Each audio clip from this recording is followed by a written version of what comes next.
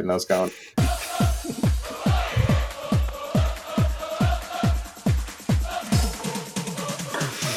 Welcome to the Non-Stop Fantasy Weekly Dynasty Podcast. We are here with your hosts, Dave Reed, Ryan Wilkinson, and Joey Gallo.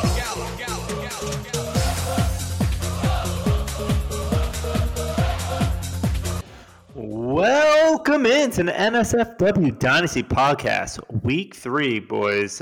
We may have missed this last week. Work got in the way, so apologize for that, but we're going to make it up to you this week. I'm your host, Dave Reed, joined by my host, Joey Gallo and Ryan Wilkinson. But that's right, three weeks on the books, boys. How you feeling? Feeling good. Feeling better about this last week than week 2, just from an overall enjoyment and fantasy production standpoint. So, missing last week, not great, but I think we have a lot more to talk about this week. So, ready to get into it.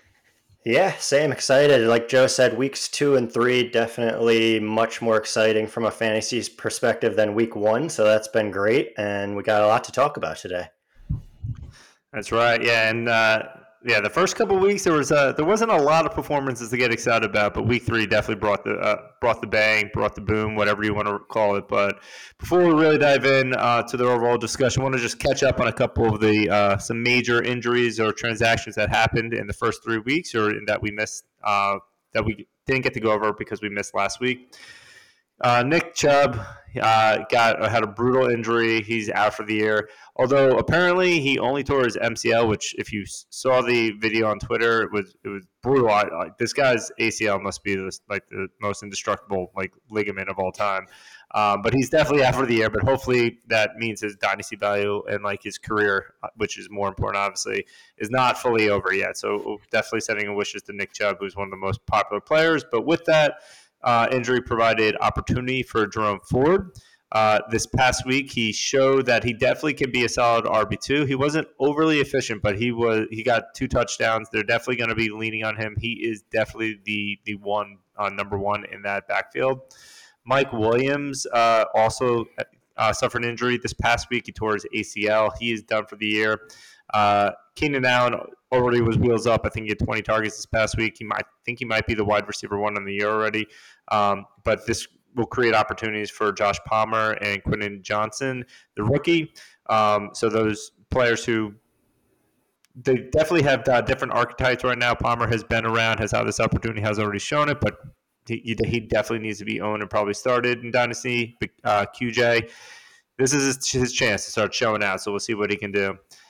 Cam Akers, so the Rams hated him so much that they literally traded him to the Vikings for the lowest possible draft asset that you could possibly give. It wasn't a 2024 pick, wasn't a 2025 pick. It was a 2026 pick, and it was like a last round swap. And you cannot trade picks beyond 2026 so far in the NFL. So literally, you couldn't give a lower value for Cam Akers.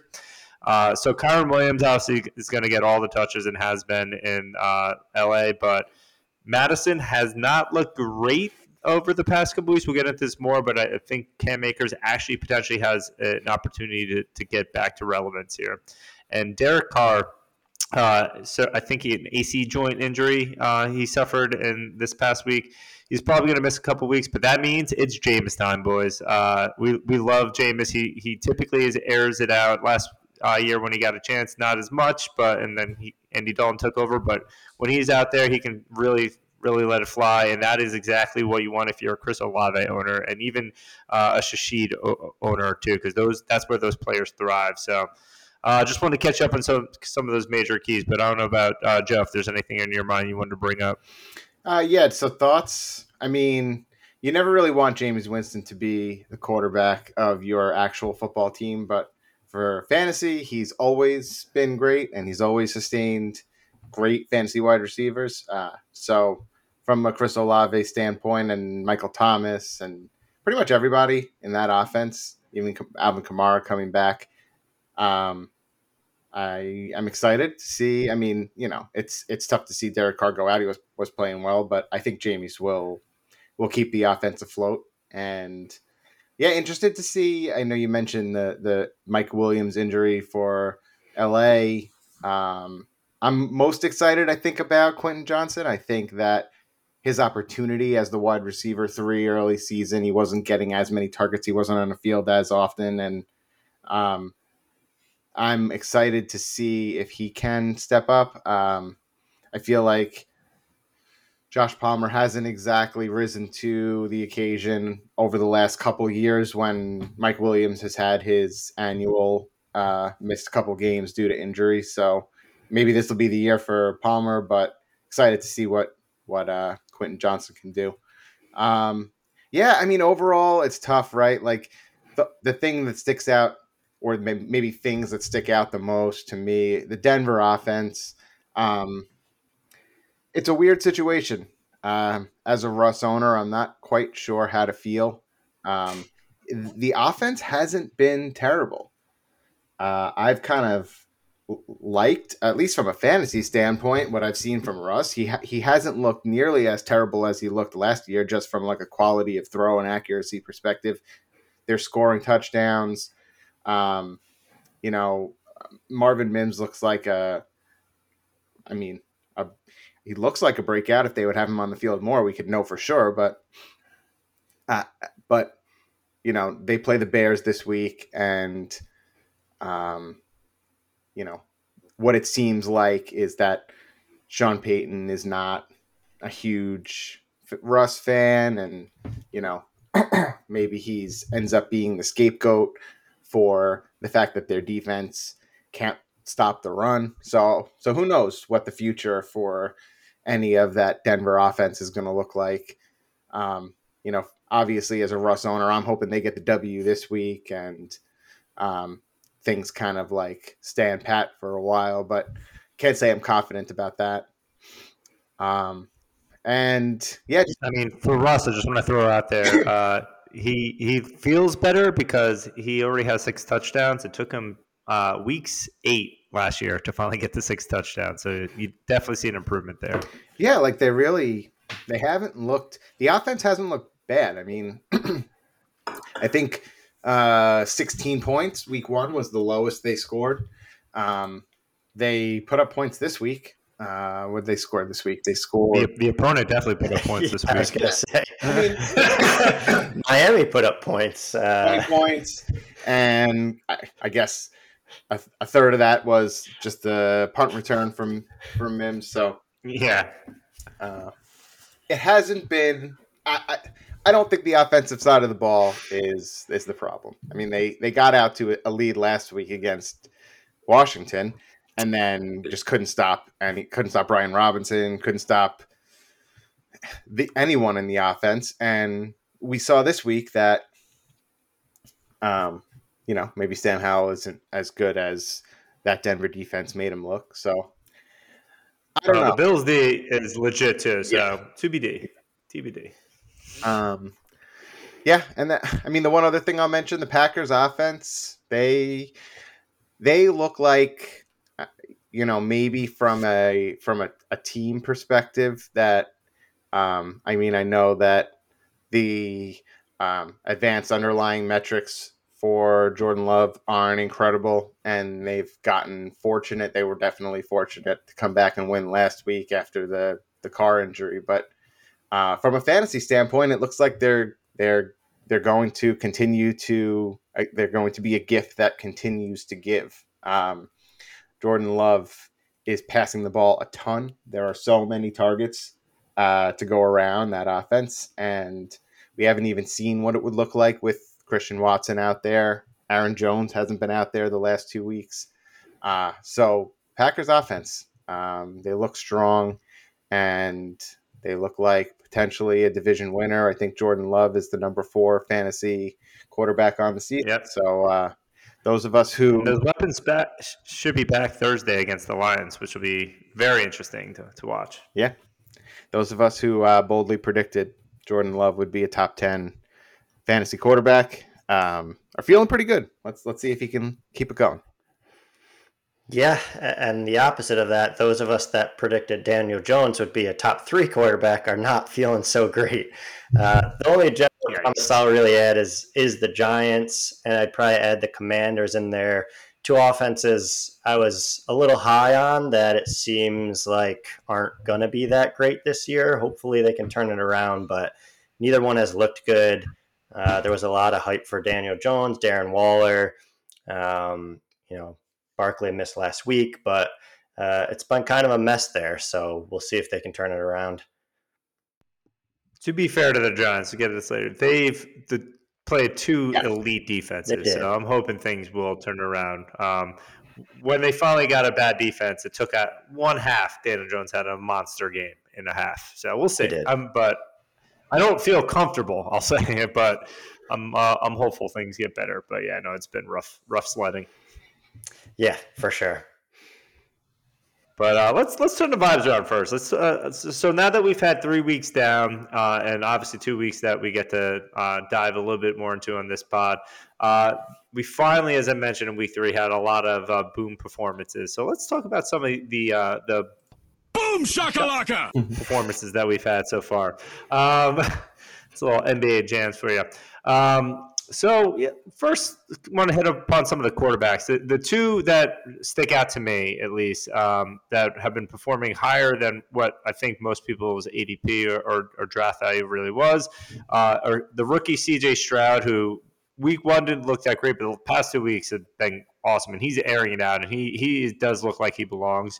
And as Joe mentioned before, Jordan Love as well, who's already the QB4. So those two guys, I'm going on, and as Joe mentioned, Love, he's been great for fantasy. His completion percentage, though, which is some of the underlying stats, is at I believe 53.4%, which is atrocious. The only quarterback worse than him at 52.4%, I think everyone could guess, is Zach Wilson, the worst quarterback in the NFL. So that's not someone you want to just be edging out very, very closely.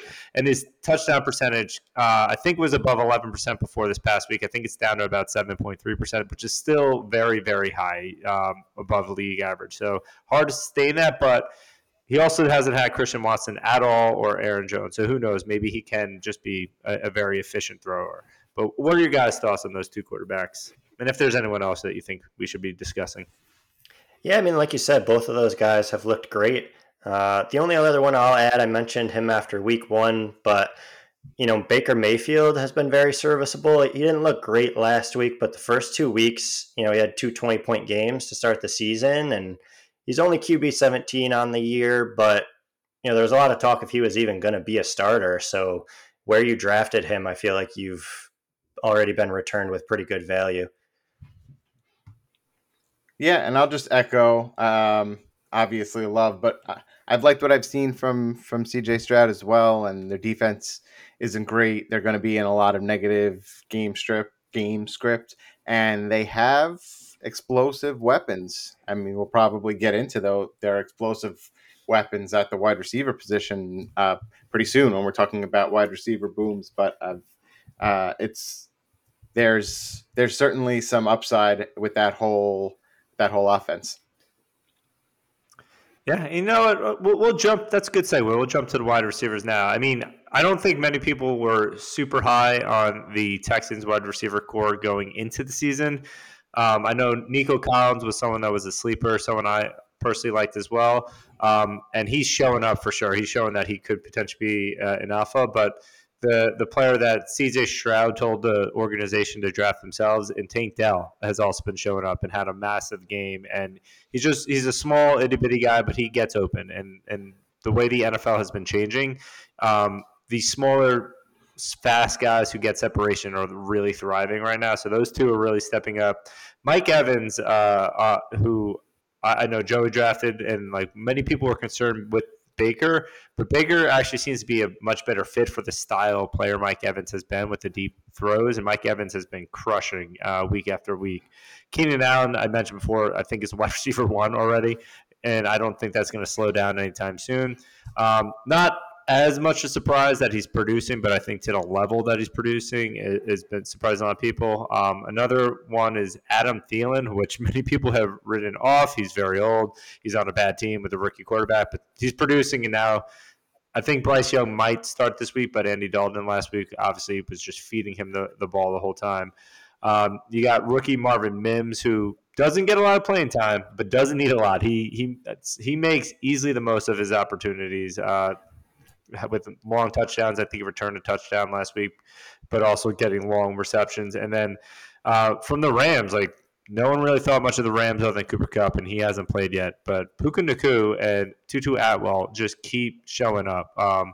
Puka Nacua had, like, after that first week, we talked about potentially buying him. Good luck now. Like, it's going to take so much to get this guy. He's on, like, record-breaking pace and just is always open. And Tutu Atwell, also, like, another player who was written off, is thriving as well. He should have scored multiple touchdowns last week to cash the first touchdown prop bet that Joey and I took. Very upset about that. But, yeah, what are your thoughts on some of these wide receivers that we touched upon? Yeah, so Puka's one where obviously a little bit of a down week this week relative to the past couple for him. Curious, we're going into week 4 now. I know this is a Dynasty podcast, but what do you do with Puka and or Tutu in a redraft format right now? Do you it feels like to me they could be trade for targets. Maybe Puka could be a trade for target if you're able to sell the owner on, he had a little bit of a down week and he's in the Cooper Kupp slot, and Kupp may be back after just one more missed game. Do you think that they're tradeaways for that? Like the offense is going to change once Kupp comes back. Yeah. And I just don't know, if either, I'm not sure who it is between the two whose value is going to take a hit, but I almost feel like this is the opportunity right now before week 4 where you kind of got to take some action if you want to bet on one of those guys, either to be the one who retains value or be the one who loses value. And I'm just not sure which way I would lean. Yeah, I think that's the question, right? Puka is actually wide receiver 7 on the season and Tutu's wide receiver 12, which is just crazy because before the season started, all the talk was Cooper Kupp. I still question, how healthy Kupp is. So even when he comes back, is he as effective as he's been in the past, especially when they have these guys producing now? But yeah, I mean, it's a good question because if you're going to trade them and get top value, it probably would be right now. I can't imagine that either one of them moves up much higher than 7 and 12 on the year. What do you think, Dave? Well, I am a Puka owner in redraft, and actually multiple places. In the Megla Bowl with the fantasy footballs, I actually drafted him, so I didn't have to beat him on waivers. And then in the redraft with Ryan that I'm in, I actually traded for him because another owner was stuck with roster limits, and I was able to get him for just Kenny Gainwell, which feels great now with seeing Swift blow up, which we'll get to. But I'm a believer in Puka. I think he's you don't just magically get 35 targets in your first 2 weeks as a rookie without being something special. So even when Kupp comes back, I just don't see how they don't make him involved. I also think the Rams will probably operate in a lot of 3 wide receiver sets because Tyler Higbee stinks, and that's their tight end one. And he can still be in the field potentially with 3 wide receivers, but I don't see the default being them putting 2 tight ends out there, and one of these guys has to get off the field that often. And McVay is a wizard. He'll rotate these guys. Cooper Kupp will play outside. He'll play in slot. Nacua will do the same. Tutu seems like someone will probably always be on the outside just because of his speed. But I would not be selling them low. I'm willing to trade anyone for the right value. But the other thing Ryan kind of mentioned, I haven't heard a thing about Cooper Kupp at all. I haven't heard him running routes, looking good, nothing. I don't think he's since the season started. After week 4. I think it's extended. So yeah, you would at this point, if he was one more week away, you would start hearing that they're practicing. You haven't heard anything from Cooper Kupp. So I'm I have him in one league. I'm just concerned when I think he will come back. I'm not concerned about him not playing, but again, you heard their dialogue earlier, they were getting a special consultant for his hamstrings. they are taking it very, very cautiously with him, and they can do it now more, seeing what these two wide receivers done. So I don't think Cooper Kupp's coming back after 4 weeks. And I think the team is really believing in Cooper. And even like this past week, it was a down week. He almost had a touchdown anyway. And like every wide receiver one has down week. I think A.J. Brown and like CeeDee Lamb's down week were far worse than this down week. So like I'm not overly concerned with Nico. I would still be trying to buy on any owners who think that maybe his value is going to dissipate soon, but I don't think it's going to go out. Granted, he won't have the week 1 and week 2 performances that often once Kupp's back, but I still think he's going to be a very strong asset.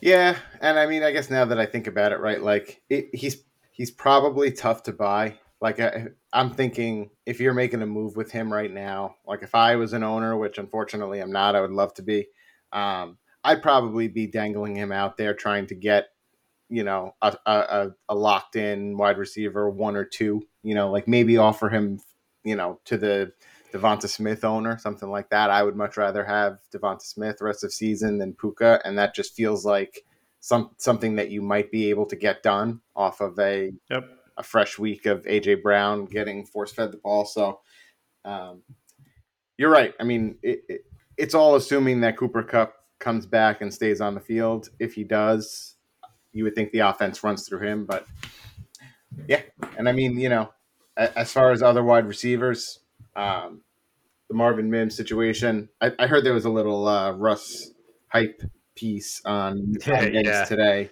Maybe he's trying to encourage coaching to get Mims on the field a little bit more. But yeah, I love Mims, so I'd love to see it. He said, Russ said he has no ceiling, which one might interpret it as unlimited, which is a Russ Wilson quote. Yeah, and it was good to see Ja'Marr Chase getting back into the action. Finally. I mean, at the cost of T. Higgins, it's interesting how those guys are seemingly kind of like passing back and forth productive weeks. We'll get the T. Higgins for sure. I know Dave was a little down on him this year, I think, right? Yeah. That was a big sell for me. Yeah. But yeah, and then the only other one I'd re-mention is Keenan Allen. He had 20 targets, 18 catches last week, which is just crazy. And now and threw a touchdown. Yeah, and threw a touchdown. And Mike Williams is out. You would imagine they're going to force feed him the ball, but I looked it up. The record is 23 targets in a week, so 20 targets is pretty crazy. Was that, I'm going to guess, Brandon Marshall? Do you happen to remember? I just remember Brandon Marshall getting force-fed targets too, but we don't have to get into it if you didn't have it in. But yeah, no, I think it's wheels up for Keenan. As long as he stays healthy, that's always kind of been the rub on him. Yeah, you know what, Dave? It actually was Roddy White in 2010. Oh, wow. Okay. 23 targets, yeah. That's a name I haven't heard in a bit. And so I mean, moving forward onto some of the running backs we had some monster weeks over the past couple weeks. So we alluded to this with the Broncos game. The Dolphins smashed both Mostert and Achane, I think is how we pronounce his name now. Both had 4 touchdowns each, and I think Mostert had like 70 yards, and like Achane had over 200 yards. It was just like video game numbers. A lot of people were starting Mostert. He is older. I think he's 30, 31. But Achane, I have him. I debated it, but I was like, I had a feeling this would be his breakout game, but not like, I thought it would be like 80 yards and like a score. And I'd be like, all right, now I can use him moving forward. Now I'm upset that I just missed the best game of his career, but very, very excited about him going forward. DeAndre Swift is just back from the dead. He is the Undertaker meme, just over and over again. Did nothing week 1, but the past 2 weeks has looked like an elite back behind that Eagles, Philadelphia offensive line. Just like shot out of a cannon every single run. It's crazy how he really, he's properly named with Swift. And then another guy who just showed out as someone who you were not expecting to is Zach Moss is just like getting all the work. I think he had 30 rushes last week, and a lot of time he's like a plotter. He had a reception for a touchdown that was very impressive. He like jumped up over the defender to catch it, which I was like, that's not Zach Moss. He can't do that. But it was very impressive. So that's a guy that honestly may have been on waivers to start the year, and now is looking like a potential top 20 back as long as Jonathan Taylor, is out. So those are just some of the names that came to mind. I don't know if you guys have any thoughts on those players or other players you wanted to talk about. Yeah, I mean, Zach Moss has been an absolute steal if you drafted him. People were drafting Deion Jackson over him, and Deion Jackson's gone now. So he's averaging 20 points a game over the last 2 weeks. He looks like the back. Jonathan Taylor is another one. Is he coming back? I don't know. I haven't heard anything. It doesn't seem like he, may be back anytime soon. So if Zach Moss gets a full season, he looks like he's going to be a real steal. And then DeAndre Swift, he's looked incredible. He's always had those games where he's looked really good and then, kind of had up and down seasons. So we'll see if it lasts. They do have Gainwell there too, but right now he looks like the guy, and he's another one who, wasn't drafted very high. So if you have him, he's another definite steal at this point. And then Miami, I mean, what can you say about Miami? That whole team has just looked unbelievable, like you said, putting up video game numbers. So they're the fastest men alive. It's crazy. I think I saw a stat where all three of like the fastest guys on the field this season were on Miami. It was, it was just insane how quick they are. Yeah, it'll be interesting to see. They have some additional depth pieces, too, at the running back position who haven't been out there. Once their full running back room, I think Jeff Wilson Jr. and who's the fourth? There's one other. That's right, Ahmed. Yeah. It'll be interesting to see after H-N. I keep wanting to say 4chan. Maybe that'll be his official NSFW nickname, Devon 4chan. After his blow up this week, if that will kind of solidify his role in the offense moving forward, or he'll need injury to Mostert. Which Mostert does get injured, but I agree. Wilson, we'll see though if he comes back. That's his injury is a little ominous. Yeah. And then one other guy I wanted to mention was just an interesting one is Kenneth Walker, just because he was such a he was a scary proposition during draft season for both dynasty and redraft with Zach Charbonnet on board, and Charbonnet's involvement in the offense, his snap percentage has actually been going up steadily week 1, week 2, week 3. But Kenneth Walker has looked good. He's scoring. He gets quite a bit of carries inside the red zone. So, maybe it's an opportunity to try and look to capitalize and get some value for him. But as of right now, he's looked strong, and it feels like one of those situations where we should have just known based on how good he was last year and how it usually takes rookies a little bit to get ramped up in the offense, that Zach Charbonnet wasn't just going to come in and establish himself from day one as a 50-50 timeshare. So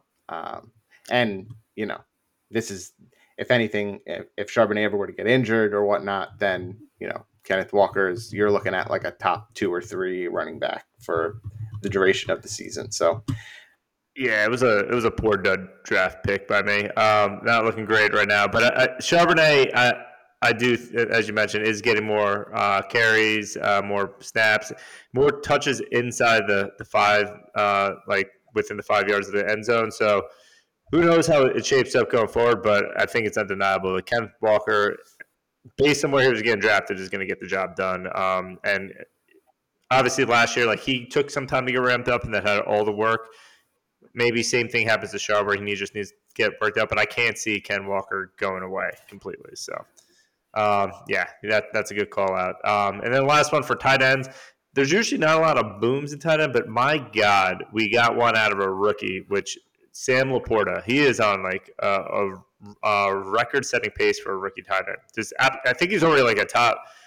I would consider him already a top 5 tight end probably the rest of the year, the way he's performing, the way the offense is using him. He has been a stud week in and week out. But let's see what you got, how enamored you both are.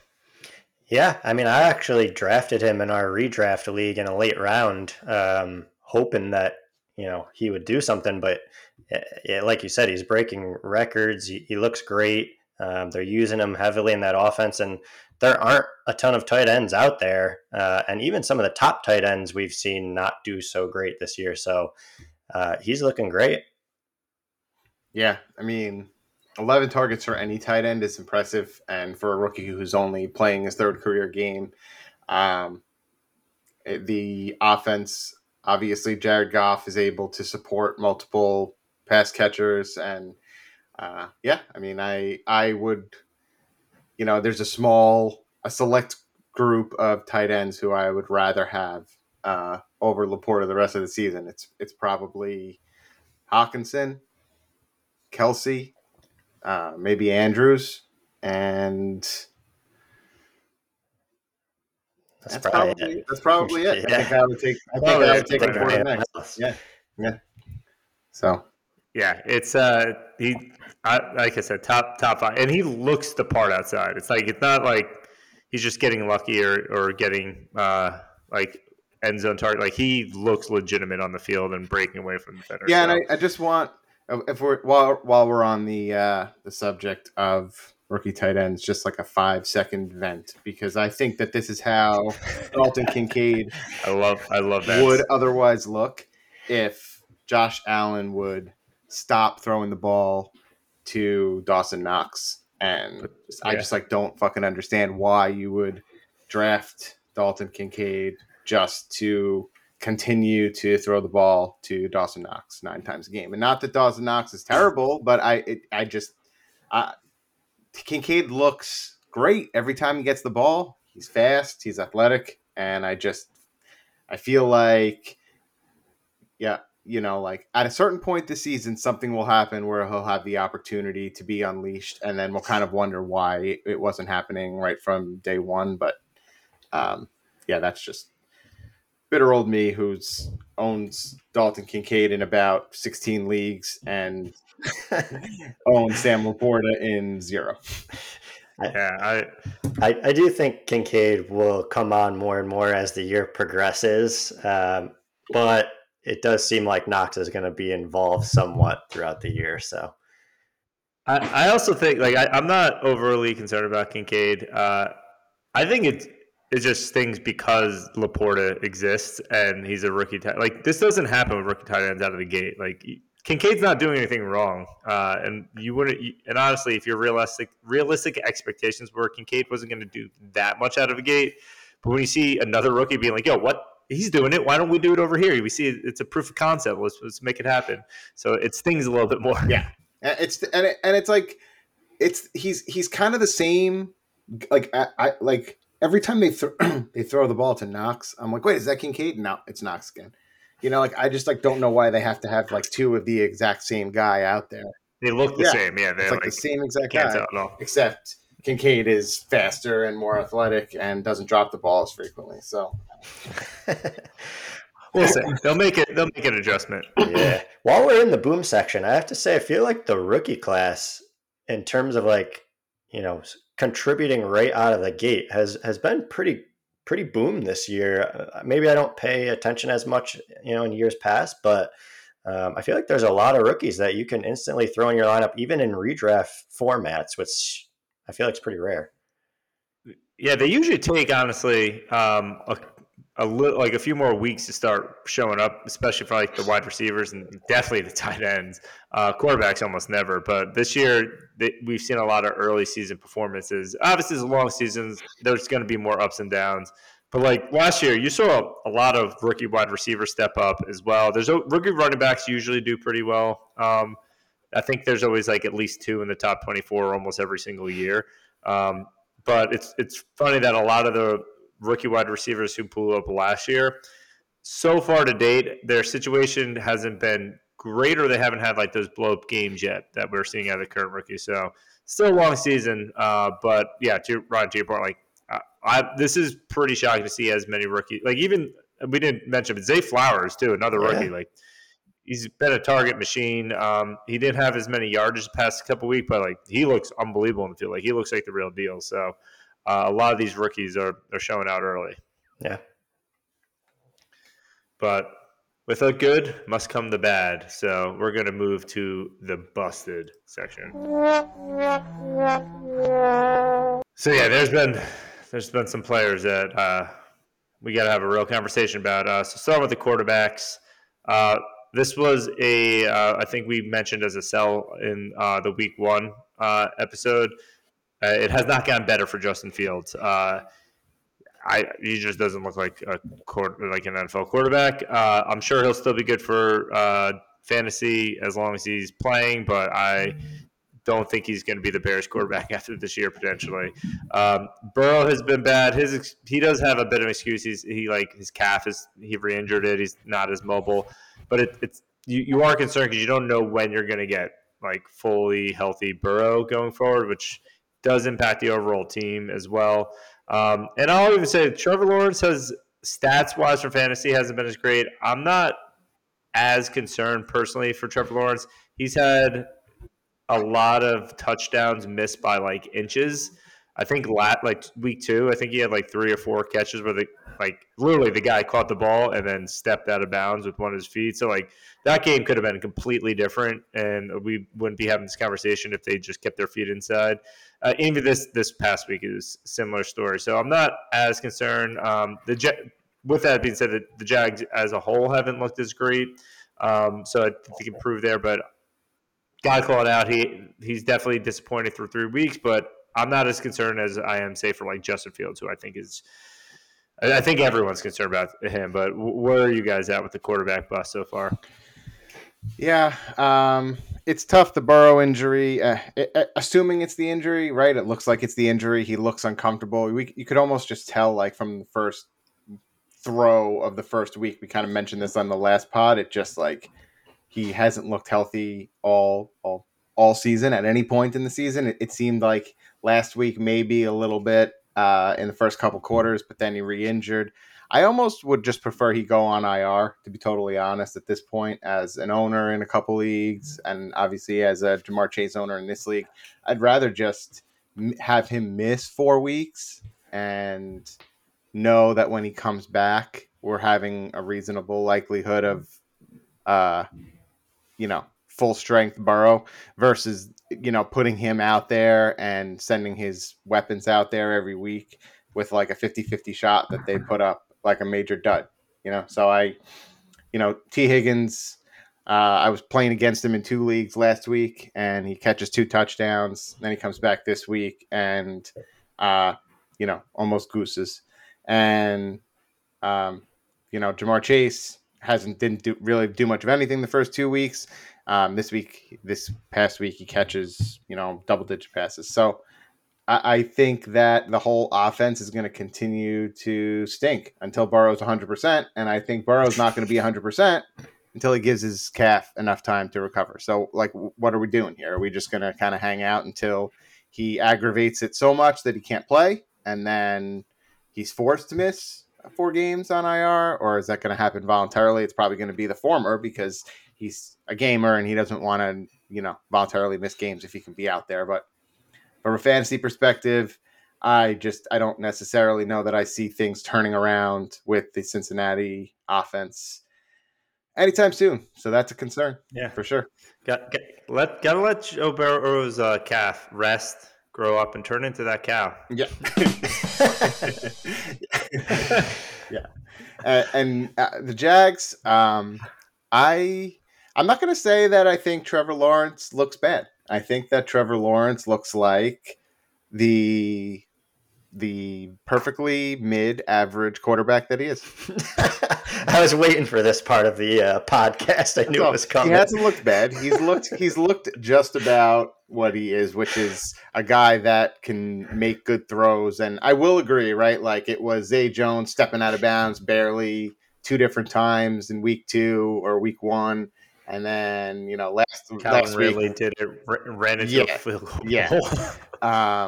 But, when you're not able to, like when you're getting your ass kicked by the Texans, that's not necessarily ideal. So I will say the Texans defense is the new head coach has brought around. They got pieces there, but still not a good look. I'm not going to make an excuse for them there. I think they need to, but again, right? Like everybody was kind of expecting that all of these quarterbacks would take this big leap going from last year to this year. We've kind of seen it happen quite a bit with guys like, Jalen Hurts and whatnot. And, I just don't think there's that much leaping going on at the moment, but it's a long season. A lot of time left. It's a long season. And like I said, I don't think Trevor Lawrence has looked bad. He hasn't killed you. He hasn't crapped your team, but he just hasn't been like a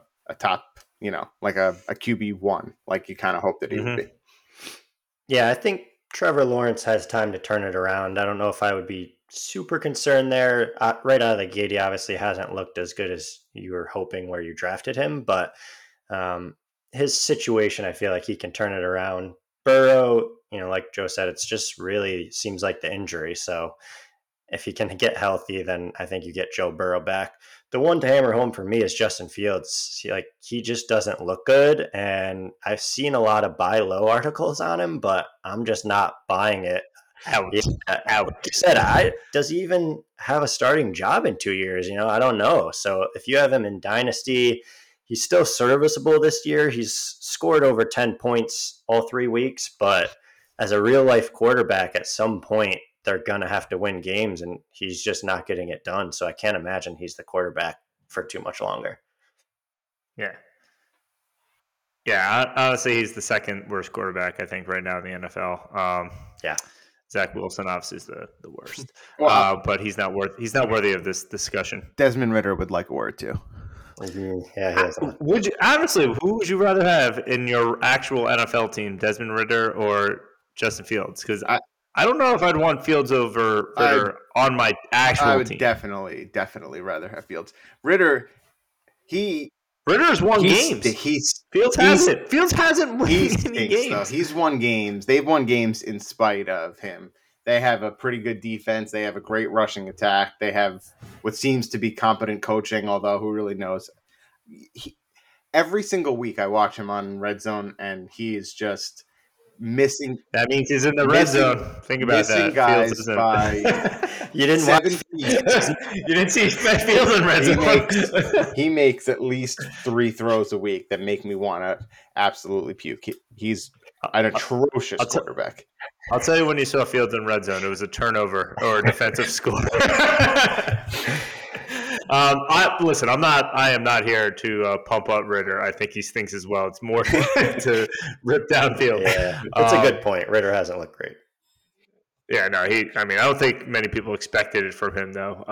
But with these bad quarterbacks, a lot of their weapons have suffered as well. So other wide receivers in the busted section, Joe mentioned T. Higgins. He had the one good game week 2 with a couple touchdowns, but that was sandwiched around 2 games with 8 targets and almost nothing to show for it. In week 1, nothing. In week 2, I think he had like 3 points or something. Calvin Ridley, as I mentioned, week 1 blew up. Since then, I think he has like maybe 12 overall points. It's like he hasn't been getting it done. Definitely getting frustrated there. For the Bears, had DJ Moore. We'll get to a lot of Bears weapons in this section. But DJ Moore, he saved it with like a garbage time touchdown, but I would be not excited to have DJ Moore on my team right now. I think he'll be fine, serviceable in a deep league or our format where you're starting 3 flex on top of 2 wide receivers, but I would not want him to be a key piece. Jahan Dotson, like Joe and I have been talking on the side, like we love Dotson. What are the Commanders doing with Dotson there? Like they're just not utilizing him right. You're seeing like Curtis Samuel doing like routes down the field, and those should be Dotson routes. He's always getting open, and they're just using him the wrong way. JSN, I don't know what's going on with JSN right now. His snaps are going down. He's at like 44% this past week. Bobo, or whatever the guy's name, had 41% of snaps and scored a touchdown. So, like, I don't know why you're not utilizing JSN more. Bateman, I don't think he's much of a surprise. I was out on him going into this year, but I think he's starting to solidify his fact as someone who's just never going to be a thing in the NFL. But those are some of the key busts that I've been noticing in the wide receiver group. But I don't know if you guys have other thoughts on these players. Yeah, I'll just jump in on Dotson because he's been probably the biggest letdown. That's what I was going to say. 12 points through 3 weeks. Last year, over the course of the season, averaged 15 yards per reception, and going down in the weeks had long reception of 30, 20, 25, 60, 30, 30, 40, 24. Whereas this year, I think his long reception on the year is 18 yards. He's averaging 8 yards a reception. He's got 16 total targets on the season. Meanwhile, Curtis Samuel and Dyami Brown have 16 total targets on the season as well. So it's not only are they not using him the same way that they used him last year, not using him the way that he was used in the preseason, but like you said, right? Guys like Curtis Samuel and Dyami Brown are out there getting targets that should be going to Dotson as well, right? Like Curtis Samuel's been in the league for like 7 years, and he is fine. He's an average receiver, but But he's an average receiver. Yeah, right? Dotson is elite. What are you doing? I think that there are brighter days ahead for Dotson, and I say that because things are going to change quite a bit with this offense as the year kind of progresses, right? Like things happen, right? Like injuries happen. The thing about Curtis Samuel, not saying that I'm banking on a Curtis Samuel injury. I hope he doesn't get injured, but he's an injury-prone guy. I actually think Dyami Brown didn't even play week 3. So there's possibility there. And then Sam Howell had a tough week last week against Buffalo. And, who's to say that we don't end up seeing Jacoby Brissett out there? And who's to say that Jacoby Brissett doesn't hyper-target Jahan Dotson? Or I don't know if it's a scheme thing. I don't know if it's Eric Bieniemy's offense. I'm not exactly sure what it is, but I'm not cutting Dotson in any league, in any redraft. Absolutely not. And he might, if you can go and pick him up for pennies on the dollar. I personally would still be interested in stashing him. If somebody drops him, pick him up. But it's perplexing for me to see what's happening with him. It's unfortunate, but hopefully they'll get it fixed. I'm glad you mentioned Sam Howell because we haven't really talked about him, but I feel like he also deserved to be mentioned in the disappointment section. There were a little expectation for Howell outside of me. I was going to I was very excited. But yeah, I don't know if it's so much a usage thing for Dotson as it is just an overall offense thing where Howell hasn't looked good. So like you said, maybe there's a quarterback change in the future and things turn around for him. I think long term, he's still a good player to have, but definitely hasn't lived up to the hype that he had coming into week 1. Yeah, and then moving down to some running backs. Surprised to see this one on, but the past 2 weeks have not been great. Breece Hall, the Jets are just a mess. I think that's just really what it comes down to. But he hasn't been getting the usage you're wanting, and he needs to have breakaway runs, basically. And if he doesn't get those, it seems like he's going to have a bad day right now. And the offense as a whole and the Jets and the organization is just a disaster. So kind of want to stay away from there. Obviously, we didn't talk about Garrett Wilson in the previous section, but I think that goes without saying. Until Trevor Siemian starts playing quarterback, I don't think you're going to get much going in the Jets offense. Najee Harris might be the least efficient runner of all time. I saw a stat during the last game, and at first I was like, is this the whole team stat or is this a Najee stat? But his name was associated. And at the time, I think it was like 184 yards below expectation on the year. We're 3 weeks in. How is that even possible to have that? Well, like he's always getting tacked behind the line. And probably sort of as a similar stat line to that is Derrick Henry. And I know Joe, I think, was mentioned this is something to get out on. This might be the year Derrick Henry ends. And I'm definitely concerned. It's the first time we're seeing another running back in the Tennessee like get more snaps than Henry in games, and it's in a rookie. And Henry has not been looking great on the field. He's getting tackled behind the line, and Joe, I'll let him get more into it before, but his style run, he needs to like pick up some speed. And if he's getting tackled behind the line, like you're not going to get much done. But and one other one who wasn't as high of expectation, but Khalil Herbert just to really pound on the Bears.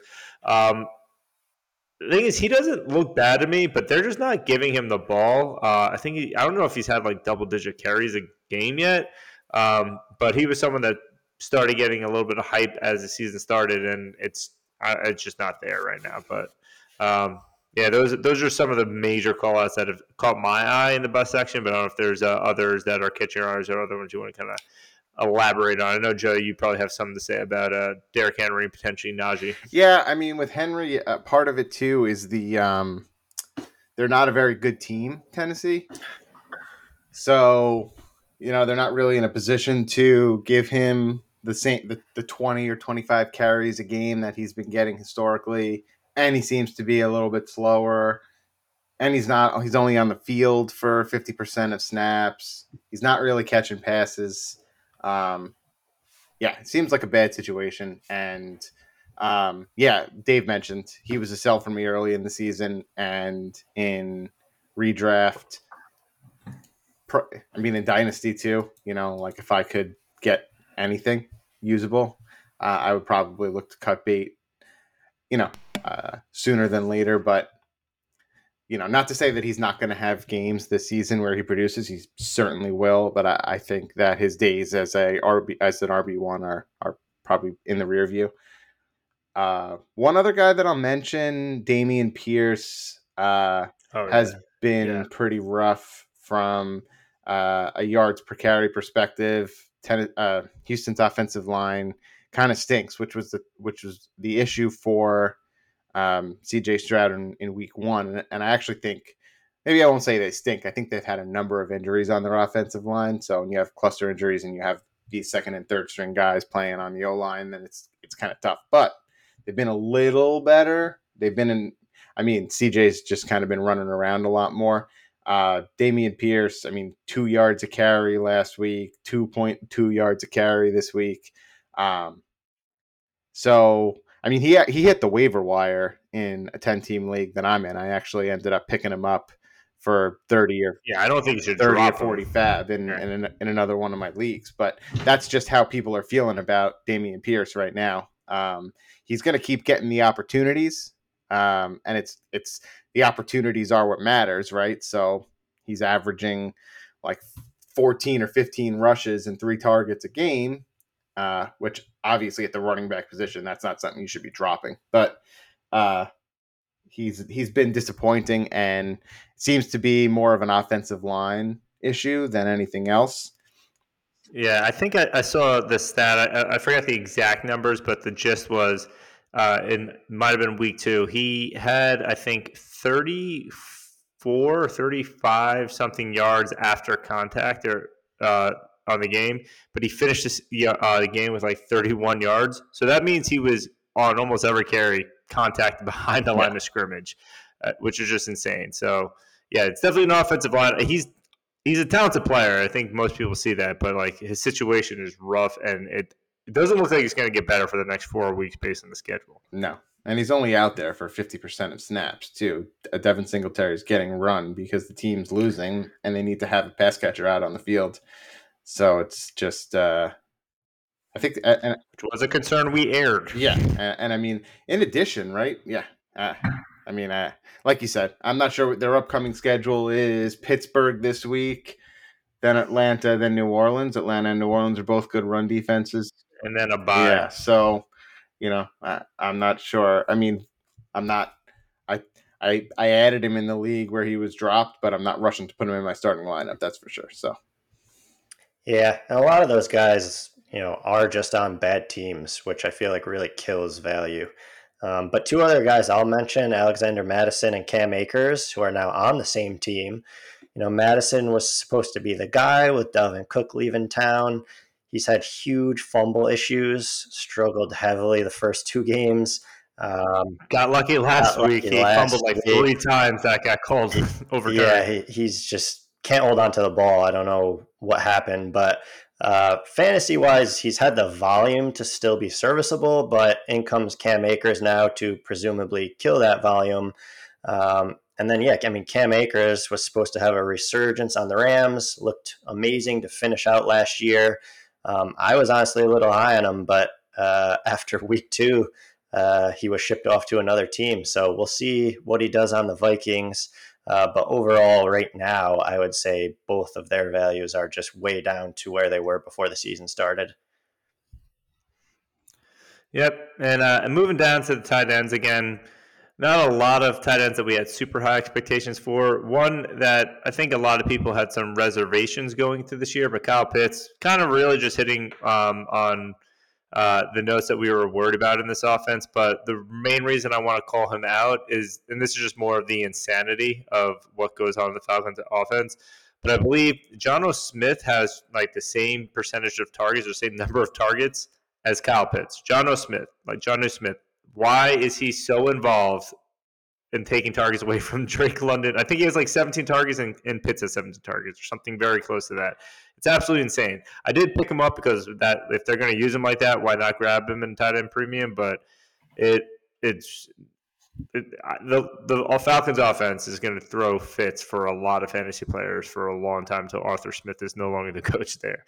But another one that has disappointed a bit, I'm not as concerned yet, but Darren Waller, was drafted as a top 5 tight end. We just mentioned earlier, I think people would rather have Sam Laporta over Darren Waller, which seems like a crazy statement 3 weeks ago, but this is the world we are now living in. And I know, Ryan, this was something that you were calling as well, so I wanted to hear some of your thoughts. Yeah, I mean, he's tight end 9 on the season, so I wouldn't say it's super horrible, but like you said, he was drafted as the tight end usually like 4, sometimes even 3 off the board. So definitely been a disappointment so far.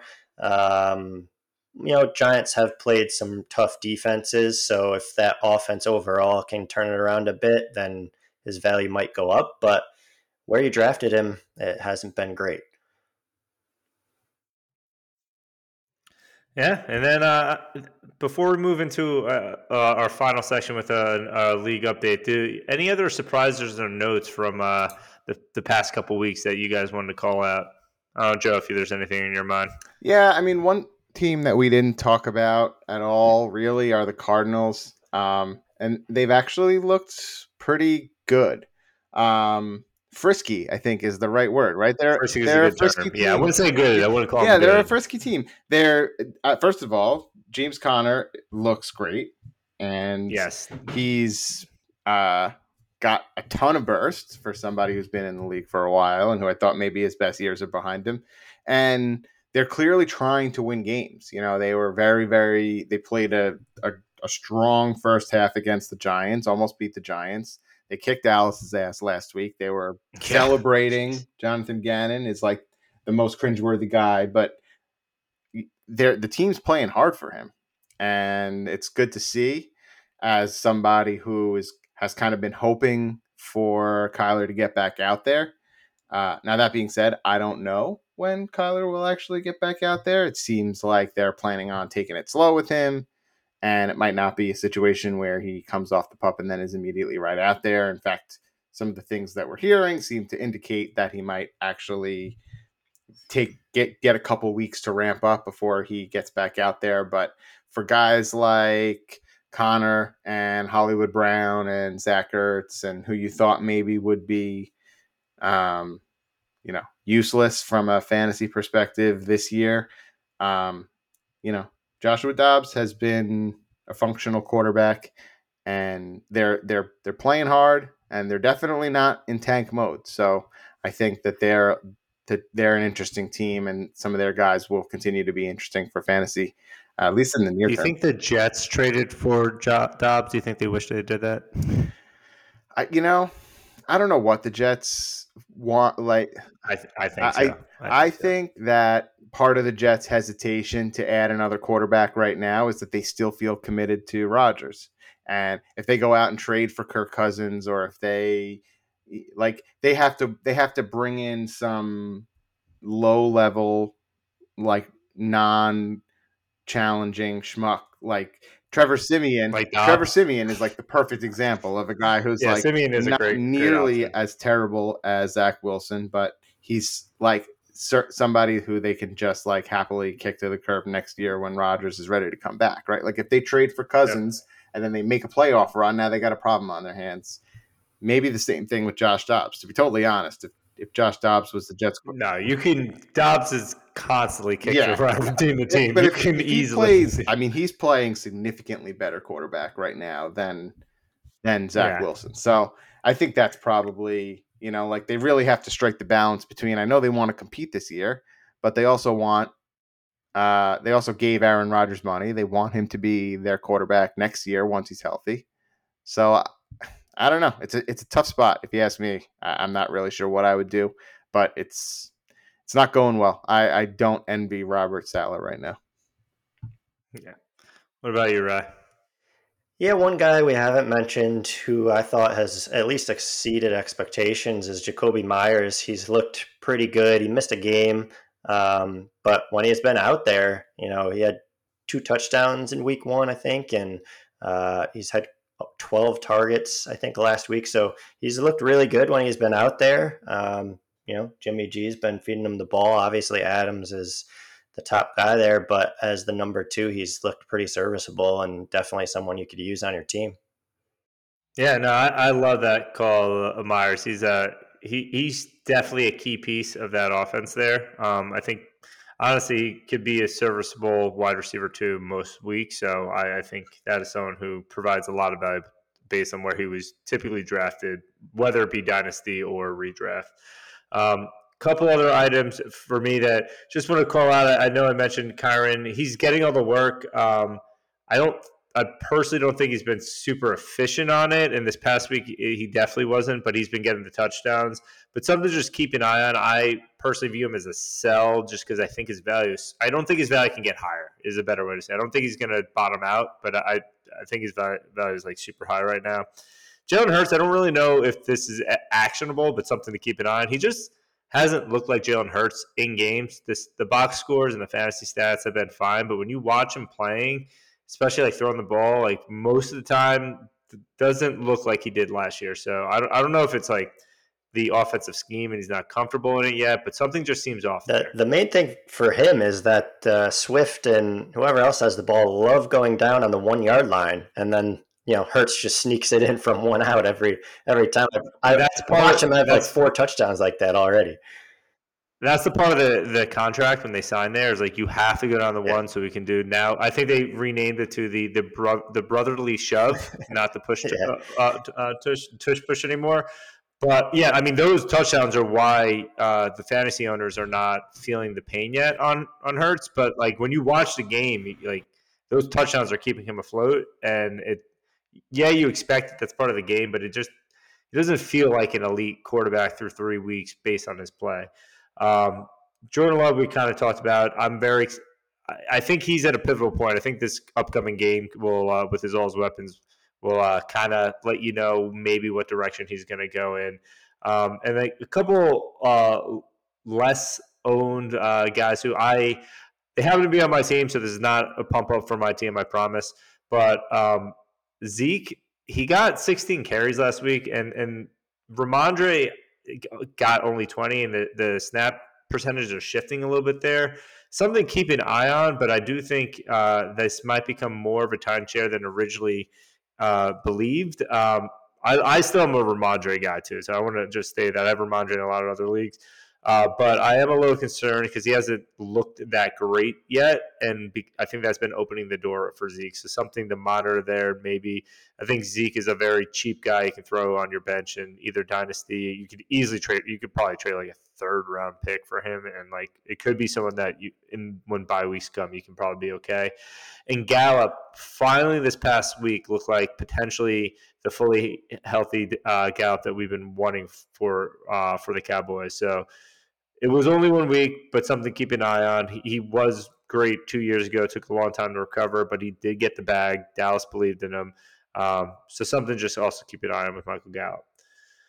But yeah, moving on from that. I don't know if you guys had any thoughts on some of those players. I know I was gonna.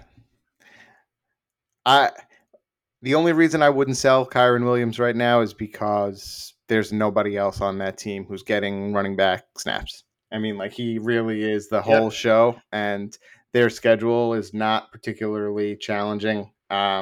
Next couple games, Colts, Eagles, Cardinals, Steelers, Cowboys, Packers. I mean, there's obviously Dallas isn't great, but those are beatable defenses. And then after the bye, Seattle, Arizona again. You know, like, I think that there's as long as he's out there getting 100% of the running back snaps and he's getting, 5 to 10 targets a game, then I think he'll find his way to probably a top 15 fantasy season at worst. Yeah, and again, like that's why I made sure my phrasing was careful there. I don't think he's going to be a bad running back going forward. I just think right now a lot of people are viewing him potentially as a top 10, and that's where, like, if you can cash in and get someone who's like much more solidified, I would do that. And I don't know if you're going to have that opportunity later in the season. Yeah, specifically in Dynasty too. Like, I could be persuaded. I have him on a Dynasty team. I could be persuaded to sell him in Dynasty a lot quicker or easier than I could be persuaded to sell him in redraft. Exactly, especially Dynasty, because you don't know what's going to happen next year at all. So that's why, like, I would just like see what you could potentially get for him. But yeah, with that, gonna give a quick update on our personal league. As I mentioned in previous podcasts, this is originated from our own Dynasty League that we're all members on, the Nonstop Fantasy Weekly Dynasty League that we host on Sleeper. So I want to give an update because in our league, the first 3 weeks and the last 3 weeks, you play your division mates. We have 3 divisions in the 12-team league, and the winner of each division gets an automatic top 3 seed in our playoffs. So winning your division is crucial to your success in this league. So now that we're through 3 weeks, you're kind of starting to see where some of the divisions are falling right now, and you not only did you get a win, but you made sure a division mate got a loss. So going through the first division, which we have named the Team Mandated Male Masseuses because Deshaun Watson is in this division here. In the top spot, we got Crope at 2-1. I'm in second at 2-1, and then we got Harry DaCosta at 1-2, and Scott Rapizzotti at 1-2, who did beat me this past week to get his first win. Crope definitely looking like one of the top teams there, so a little concerned about him and taking the title in our division.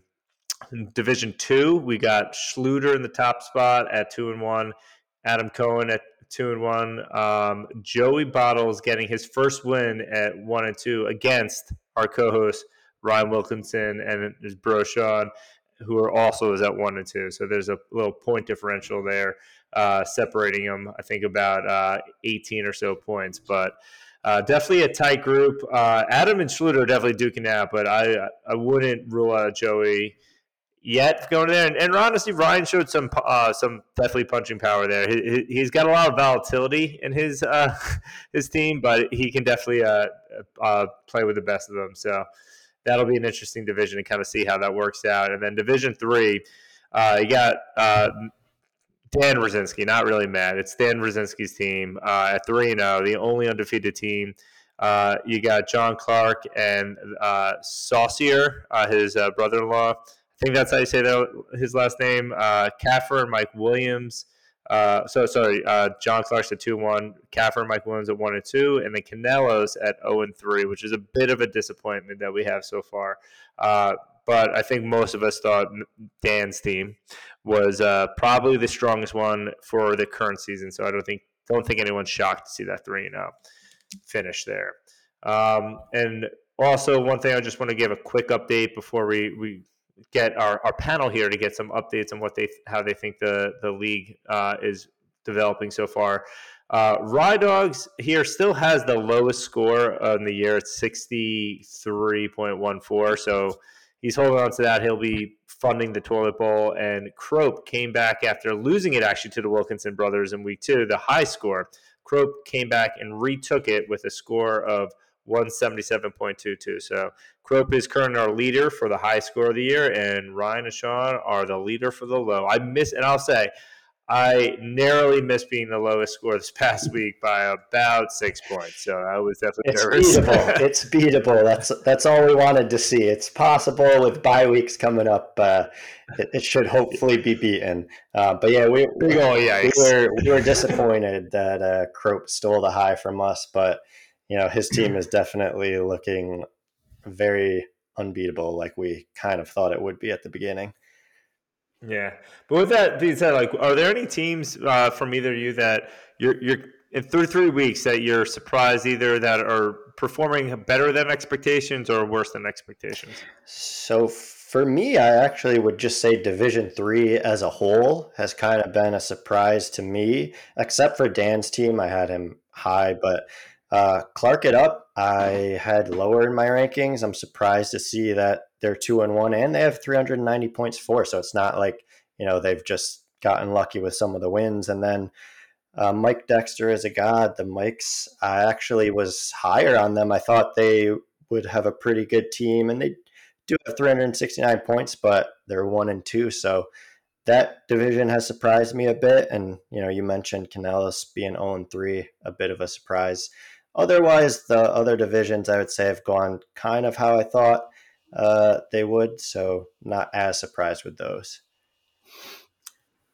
Yeah, sticking on Division 3, so it's interesting how Team Rosinski, coming into the year, it was guys the running back room of Jonathan Taylor, Nick Chubb, Derrick Henry, Austin Eckler, who kind of had everybody saying or projecting that team. I mean, in addition to having some pretty strong receivers, right? It was mostly the running backs. And then Chubb went down. Jonathan Taylor hasn't played a snap. Eckler has been out the last 2 weeks. Derrick Henry's kind of been trash. And it's Tua and Mostert who are coming in and kind of propelling that team to their 3-0 start. So it'll be interesting to see. I think that team, like we kind of said earlier, Mostert has a bit of an injury history. Henry is not trending in the best direction, and we'll see what happens with Jonathan Taylor, and obviously Chubb's lost for the season. So strong start, and it's still a very strong team. When you have Tua and Goff as your quarterbacks in a 2-team league, it seems like both of those guys, if healthy, are going to put up great numbers all year. He's in a good position, or they're in a good position, but I would probably give the nod right now in terms of strongest team to Crope across the board. I've liked what I've seen across all the positions from his team. And one of the things that we mentioned about Crope's team in the preseason was depth, guys that he had on his bench who he could throw in there. Like Ryan and I were talking before we hit record about how, depth is a real challenge in this league because we're starting so many guys, because it's 12 teams, because it's dynasty format. And if you look at Crope's bench, right, he's still got a ton of guys that he could spot start in there for points. Komet, Higbee, Sky Moore, Calvin Austin, Elijah Moore, Van Jefferson, Curtis Samuel, we talked about earlier. Jerick McKinnon scored last week. Roshan Johnson's been actually the better running back in Chicago. So, and these are all guys that are not in his starting lineup right now. So I think that the depth might end up being the difference for Crope's team. However, he also has Justin Fields and no backup quarterback on the bench. So if Fields ends up getting benched or, strapped to a rocket and sent to the moon, then we'll see what happens. He's going to have to leverage that depth in his super flex spot. And then maybe that will be what enables some of the other guys in Division 1 to catch up to him. So as far as our division, I think it's still anyone's game. I'm not ready to rule out Team Wilk, although losing Mike Williams was tough. Yeah, it's going to hurt. It's like I said, it's the annual Mike Williams injury. It sucks this year that it's season ending. He was looking great, but again, Mike Williams was looking great before he got injured. You could probably say that about like 5 years of his career. And with Hurts and Josh Allen at quarterbacks, those two guys alone, I think could carry you guys to contention. So I think that I think that it's still anyone's game, and it's been happy to be on the board with the win, and hope to keep it going this week against a very beat up team, Rapasati. That just beat me. I don't think there's more team that's beat up than my team right now. God, I am searching deep. I'm not kidding. I'm probably going to start like 4 tight ends 1 week.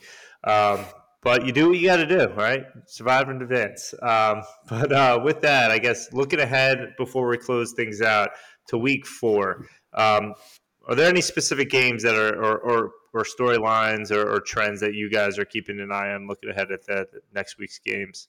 I mean, I think the highlight game has got to be the Bills-Dolphins. 2 solid offenses. Can't wait to see not only who wins that, but how high scoring that game is. I feel like it could get out of hand, but the Bills do have a decent defense, so I don't expect 70 points from the Dolphins, but it'll be interesting to see if they can keep it going. I think the over-under right now is at 54, so that is juicy. Yeah. Can't wait to have some players in there. You fire up everyone. Yeah. And on the opposite end of the spectrum, the Bears, Broncos, Pooper Bowl.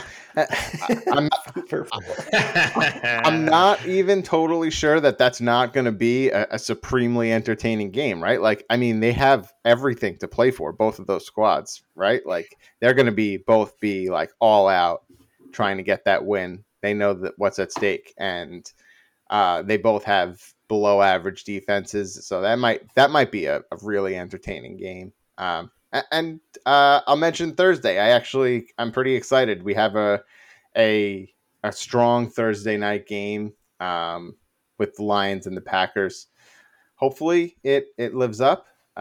It'll be exciting to see, and I think the Lions will get a win in Lambeau.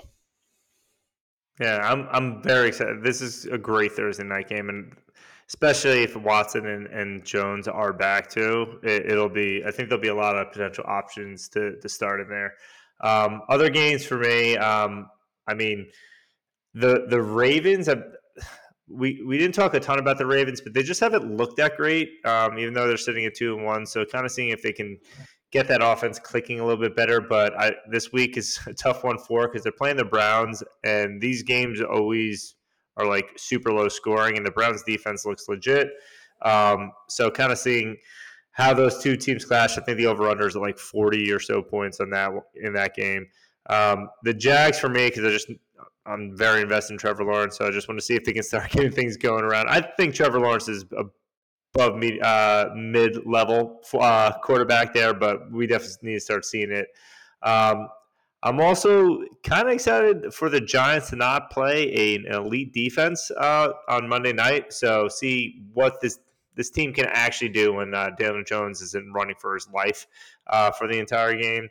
And also just another call out for another battle of 0-3 teams, the Vikings and the Panthers. The Vikings sitting at 0-3, I'm sure, is a shock to that organization, and I think Justin Jefferson might get 300 yards to make up for it. So I don't think that'll be a fun game to watch from. It'll go wire to wire, but I think it'll be a fun game to watch just for stats. But yeah, so those are some of the things I'm keeping an eye on. Yeah, and just noticing now, actually, as I'm looking at my notes, that Jacksonville, Atlanta is our first overseas game of the season. So just keep that in mind. Sunday morning, 9:30 a.m. Atlanta at Jacksonville. The Jags are always overseas. It's unbelievable. They play the next 2 games, actually. The next 2 weeks in London. It'd be great for Trevor Lawrence. This week against Atlanta, next week against Buffalo. So We'll see. I got to look up some stats on how he does overseas. Maybe it's better. It's the thing that turns the tide. They're by far the most popular team in England, so maybe, just maybe, they're the franchise they want to move over there. I mean, no one likes Jacksonville. No, who? Yeah. I don't know anyone who lives there. But anyway, but that is our show. So we want to thank again everyone for listening. Good luck in your week 4. And honestly, if you're 0-3, I am in a redraft. Don't give up. It's a long season. You can turn it around. Hopefully, what we say or advice we provide helps you. But thank you for listening. Appreciate it, guys.